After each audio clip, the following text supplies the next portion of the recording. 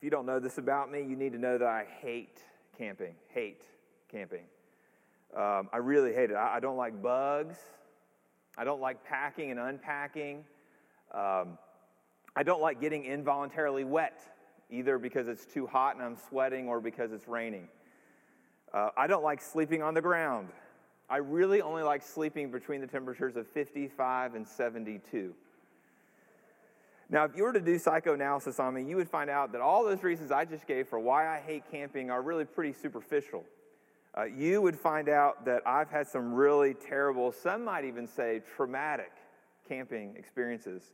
The first was Boy Scouts. My dad made me do Boy Scouts. He never made me do anything, but he made me do Boy Scouts. I didn't want to do Boy Scouts. There's no one in this Boy Scout troop who I knew, and I hated it. The second thing that happened was my mom and dad decided to purchase a pop-up camper. You know what a pop-up camper is? You undo the hooks on the corners, and then you crank that thing up, then you push the beds out on the sides. It's just a cheap camper. I mean, that's what a pop-up camper is. Well, our pop-up camper had shag, orange, and brown upholstery over the entire thing. I hated it. Another time, my dad, I really love my dad. A lot of these stories have to do with my dad. My dad decided for when I graduated high school, he wanted to take me on a camping trip. So he took me to Canada. We were roughing it. We had everything in our packs. And we forged these different trails, and we set up campsite. And one morning, we took our canoe to go fish. And we couldn't come back because the wind was too hard. So all we had were our fishing poles and a canoe, and we slept on the ground on the side of the lake, not at our campsite. And then it rained. The worst was probably with Jenna. Jenna and I, for our 1-year anniversary, we went to Colorado, and we didn't camp the whole time, but we wanted to camp one night. We camped up into the mountains. We set up our tent, just beautiful view, and maybe an hour after we had fallen asleep, we heard for the rest of the night something sniffing around our tent. Trauma. I hold that trauma in my body. I mean, the orange and brown shag carpet, the uncomfortable, terrifying nights of no sleep. I hate being outside. I don't think I'm ever going to recover. You won't get me to go camping. It isn't going to happen. But that's the kind of the thing with the outdoors, isn't it? It's unpredictable. It's not entirely safe. But at the same time, it's the unpredictable, and it's the potential dangers that open up a world of adventure. For instance, there are certain things that you can only see if you're willing to camp. You can't hike 30 miles to certain peaks, certain overlooks, and certain waterfalls in one day. So you have to camp for 15 miles, or you have to walk 15 miles, you have to camp, and you have to walk 15 more miles before you reach your destination. And the adventure's thrilling, at least so I hear. And I think this is an apt metaphor for life as Christians. Many of us prefer life indoors. We prefer life in the church. We like the church. We're doing Christian things. It feels safe. We can assume we're around fellow Christians. We can understand what's going on because it's what we're used to. But it's life on the outside that makes us nervous. What will happen if we bring up the gospel? Will we be shunned? What's going to happen when I interact with someone who looks different than me, who has had vastly different life experiences, and who sees the world through a different set of cultural lenses? So for you, you might not be scared of bugs, bears, and tents, but it's still scary, life on the outside. So what do? We just stay inside. And that's why we're doing this whole thing of Camp Hope. We're going to talk about this in worship. We're going to talk about it in neighborhood groups. We're going to talk about what life is like for our church on the outside. In short, here's what we're going to do. Tonight, we're going to do this 30,000-foot view of why life on the outside is really good for us.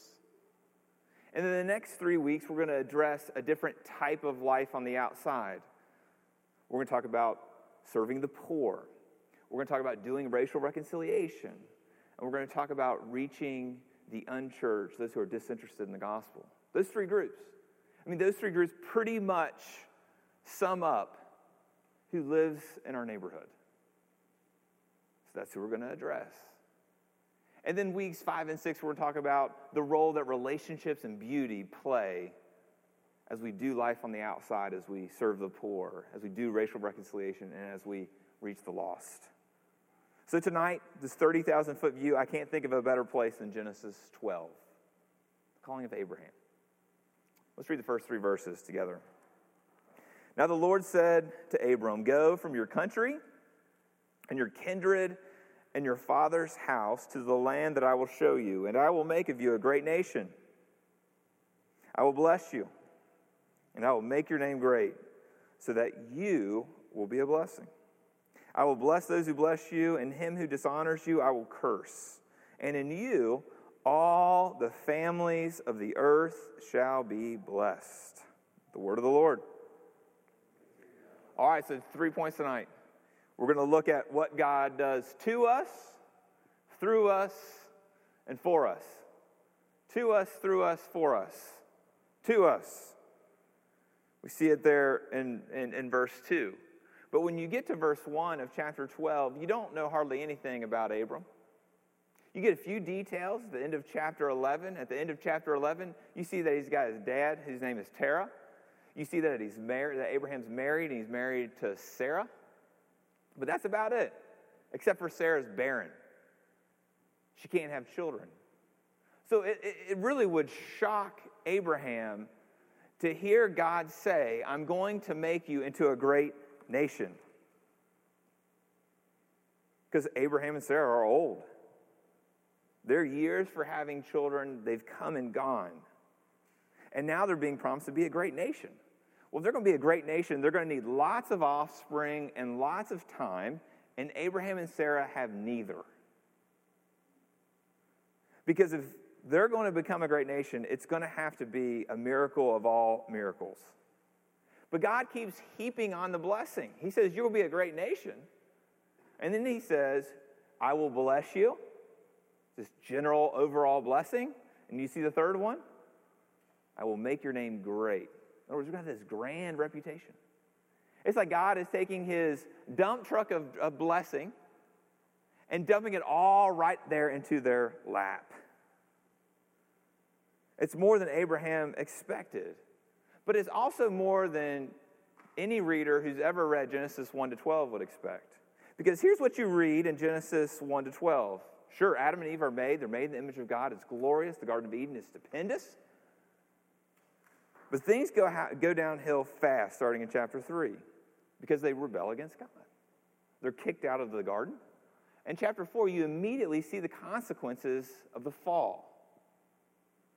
You have Cain, Adam and Eve's son, kills their other son, Abel. Awful. Then in Genesis chapter 6, you start reading about Noah, and God gives his evaluation of what mankind has turned into. In verse 5 of chapter 6, he says that the wickedness of mankind had become so great that the intention of the thoughts of his heart was only evil continually. And because mankind had gotten to this place, God sends a flood and wipes out the whole human race except for Noah and his people. Bleak.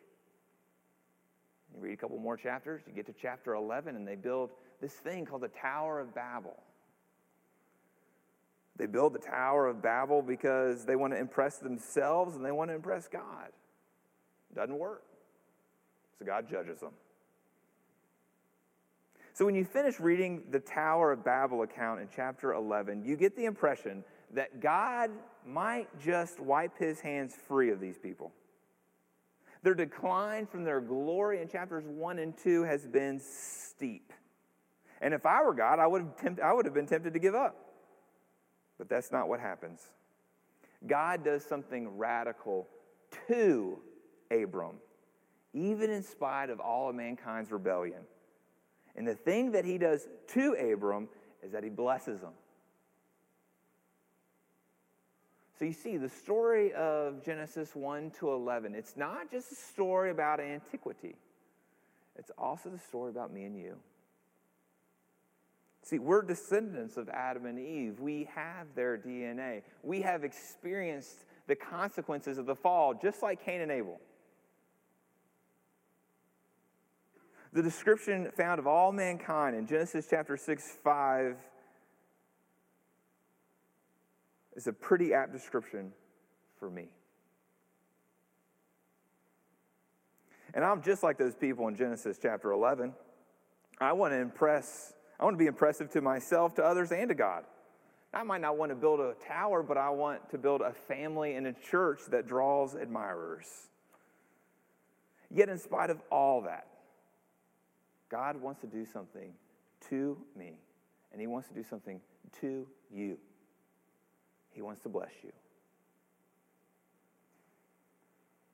Now that should perplex you, confound you, bewilder you, dumbfound you, even baffle you. How can a holy God, whom I've sinned against, do good things to me when all I deserve is his wrath? How could he do it? What's his grace?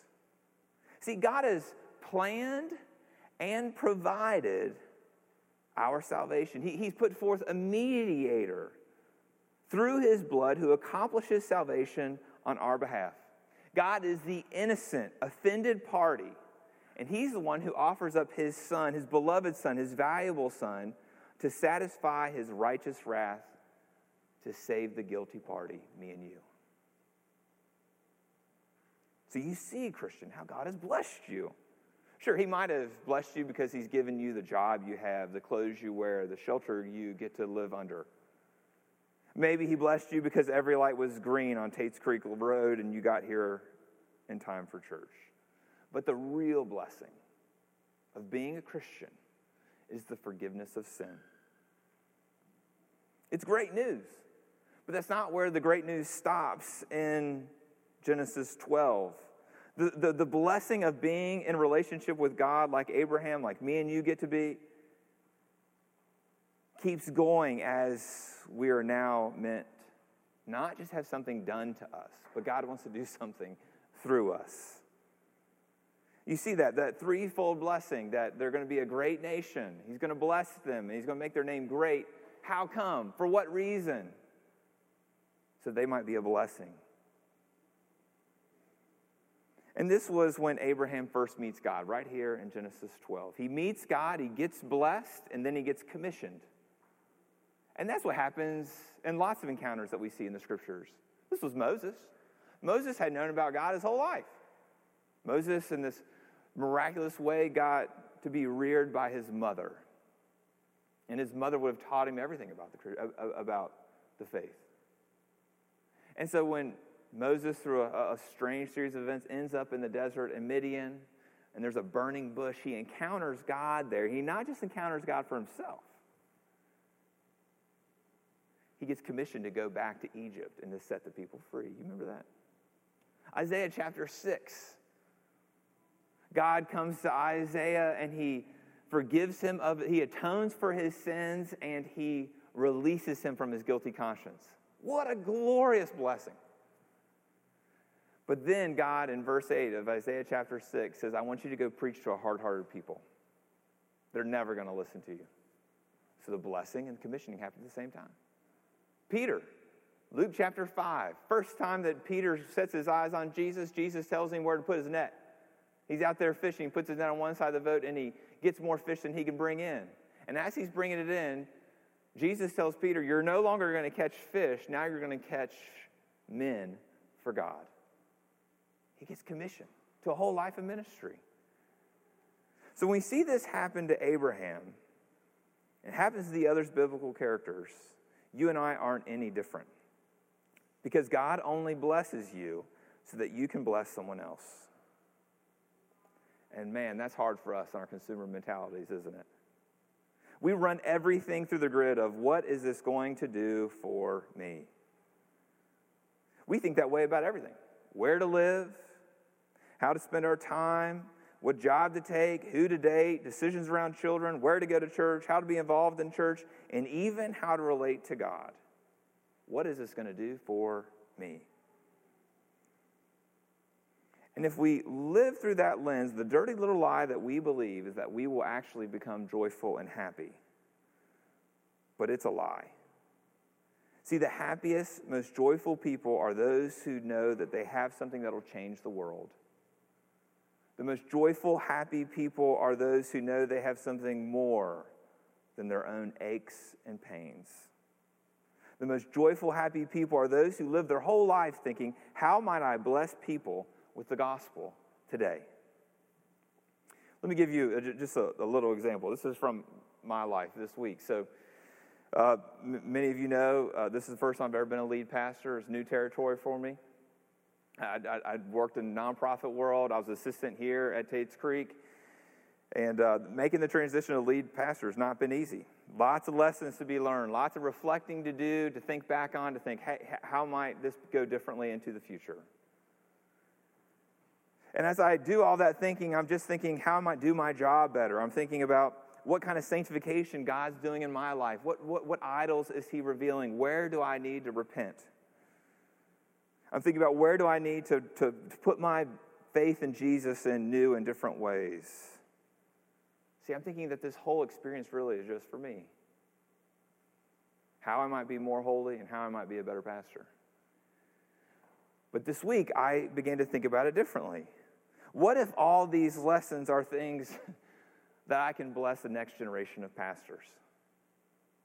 You know, we just heard Jared's finishing up seminary, starting here as an intern. Here at Tates Creek, there's 4 guys in the same boat. And I found myself thinking, maybe this whole learning experience is less about me and more about others. Maybe I'm going through this so that I can stand with, empathize, and teach these younger guys who want to pastor. It flipped everything for me. And see, these experiences for me as a pastor that I'm learning about aren't for me, they're for them. Neither is my money for me. Neither is my time for me, my gifts, my relationships, my network, my house, my car, my yard. None of it's for me. God's given me all these things to give to others. And the same's true for you. Same's true for all of God's people. What God does to us, he blesses us so that he might do something through us. And that makes us all missionaries. We're all instruments of God's grace. So you see, God does something to us. He blesses us. And God does something through us. He blesses others. But then verse 3, we see what God does for us. Verse 3 drips God being for us. See, God is so for his people that he curses those who curse us and he blesses those who bless us. In other words, he defends us from our enemies and he builds for us a team of allies. That's how totally on board God is being for us. And you're going to need that kind of support as a missionary. It's a tough world out there. You've got to wrestle with this 3-headed monster, the 3-headed monster of your indwelling sin. When you go out on the mission field, when you start living and outwardly faced, your sin just gets more exposed.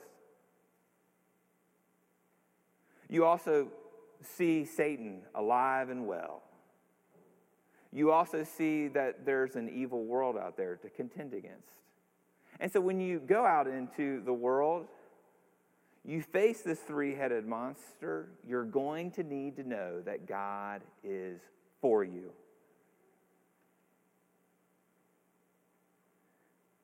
If you don't know God's for you, you're going to end up choosing to stay home. You're going to sit inside, and you'll just keep the blessing to yourself. And that's the temptation of the church at large. That's the temptation for our church, and that's the temptation for me.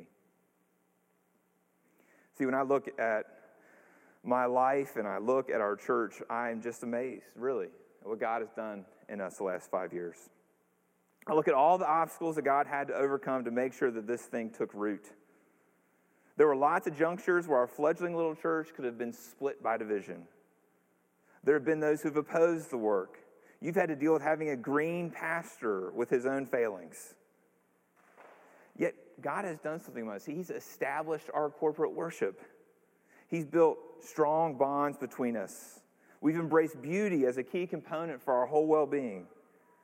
And for the most part, not perfectly, but this is a place you can struggle.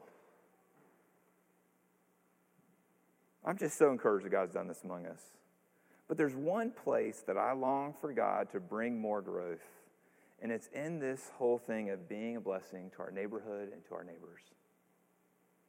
And that's why we're drilling down into this with Camp Hope. So where should we start? We start there with that first word in verse 1. First thing that God says, go. Go. Abraham had to leave before he got blessed. See, it's in the going where the blessing happens. Because if you'll get off the mat with your presence, with your time, and with your money, God will bless you. It might not be materially. It wasn't for Abram. But it's real. You'll begin to know what it's like for God to build allies for you. You'll know what it's like for him to defend you against enemies. You'll know what it's like for him to use you to be a blessing to others. Go. Think about Jesus. There's a time in his life where Jesus heard audibly, he heard the Father say, "This is my beloved Son in whom I am well pleased." Wouldn't you love to hear God say that to you? This is my daughter. This is my son in whom I am well pleased. Communicates value, love, that you matter. It's what we all want. But you know when Jesus heard this? He heard this right after he started his public ministry. He heard it just as he started to go. And you and I will be tempted to say, I'm not going until I hear that. I'm not going until I've got that kind of commendation. But that's not how it works. So we just keep saying, I'll start doing things for God when I get my ducks in a row. I'll start doing things for God when I'm spiritually mature. I'll start doing things for God when I get my finances in order, when I kick this bad habit, when I get married, when I retire, when my kids are on the house. When I.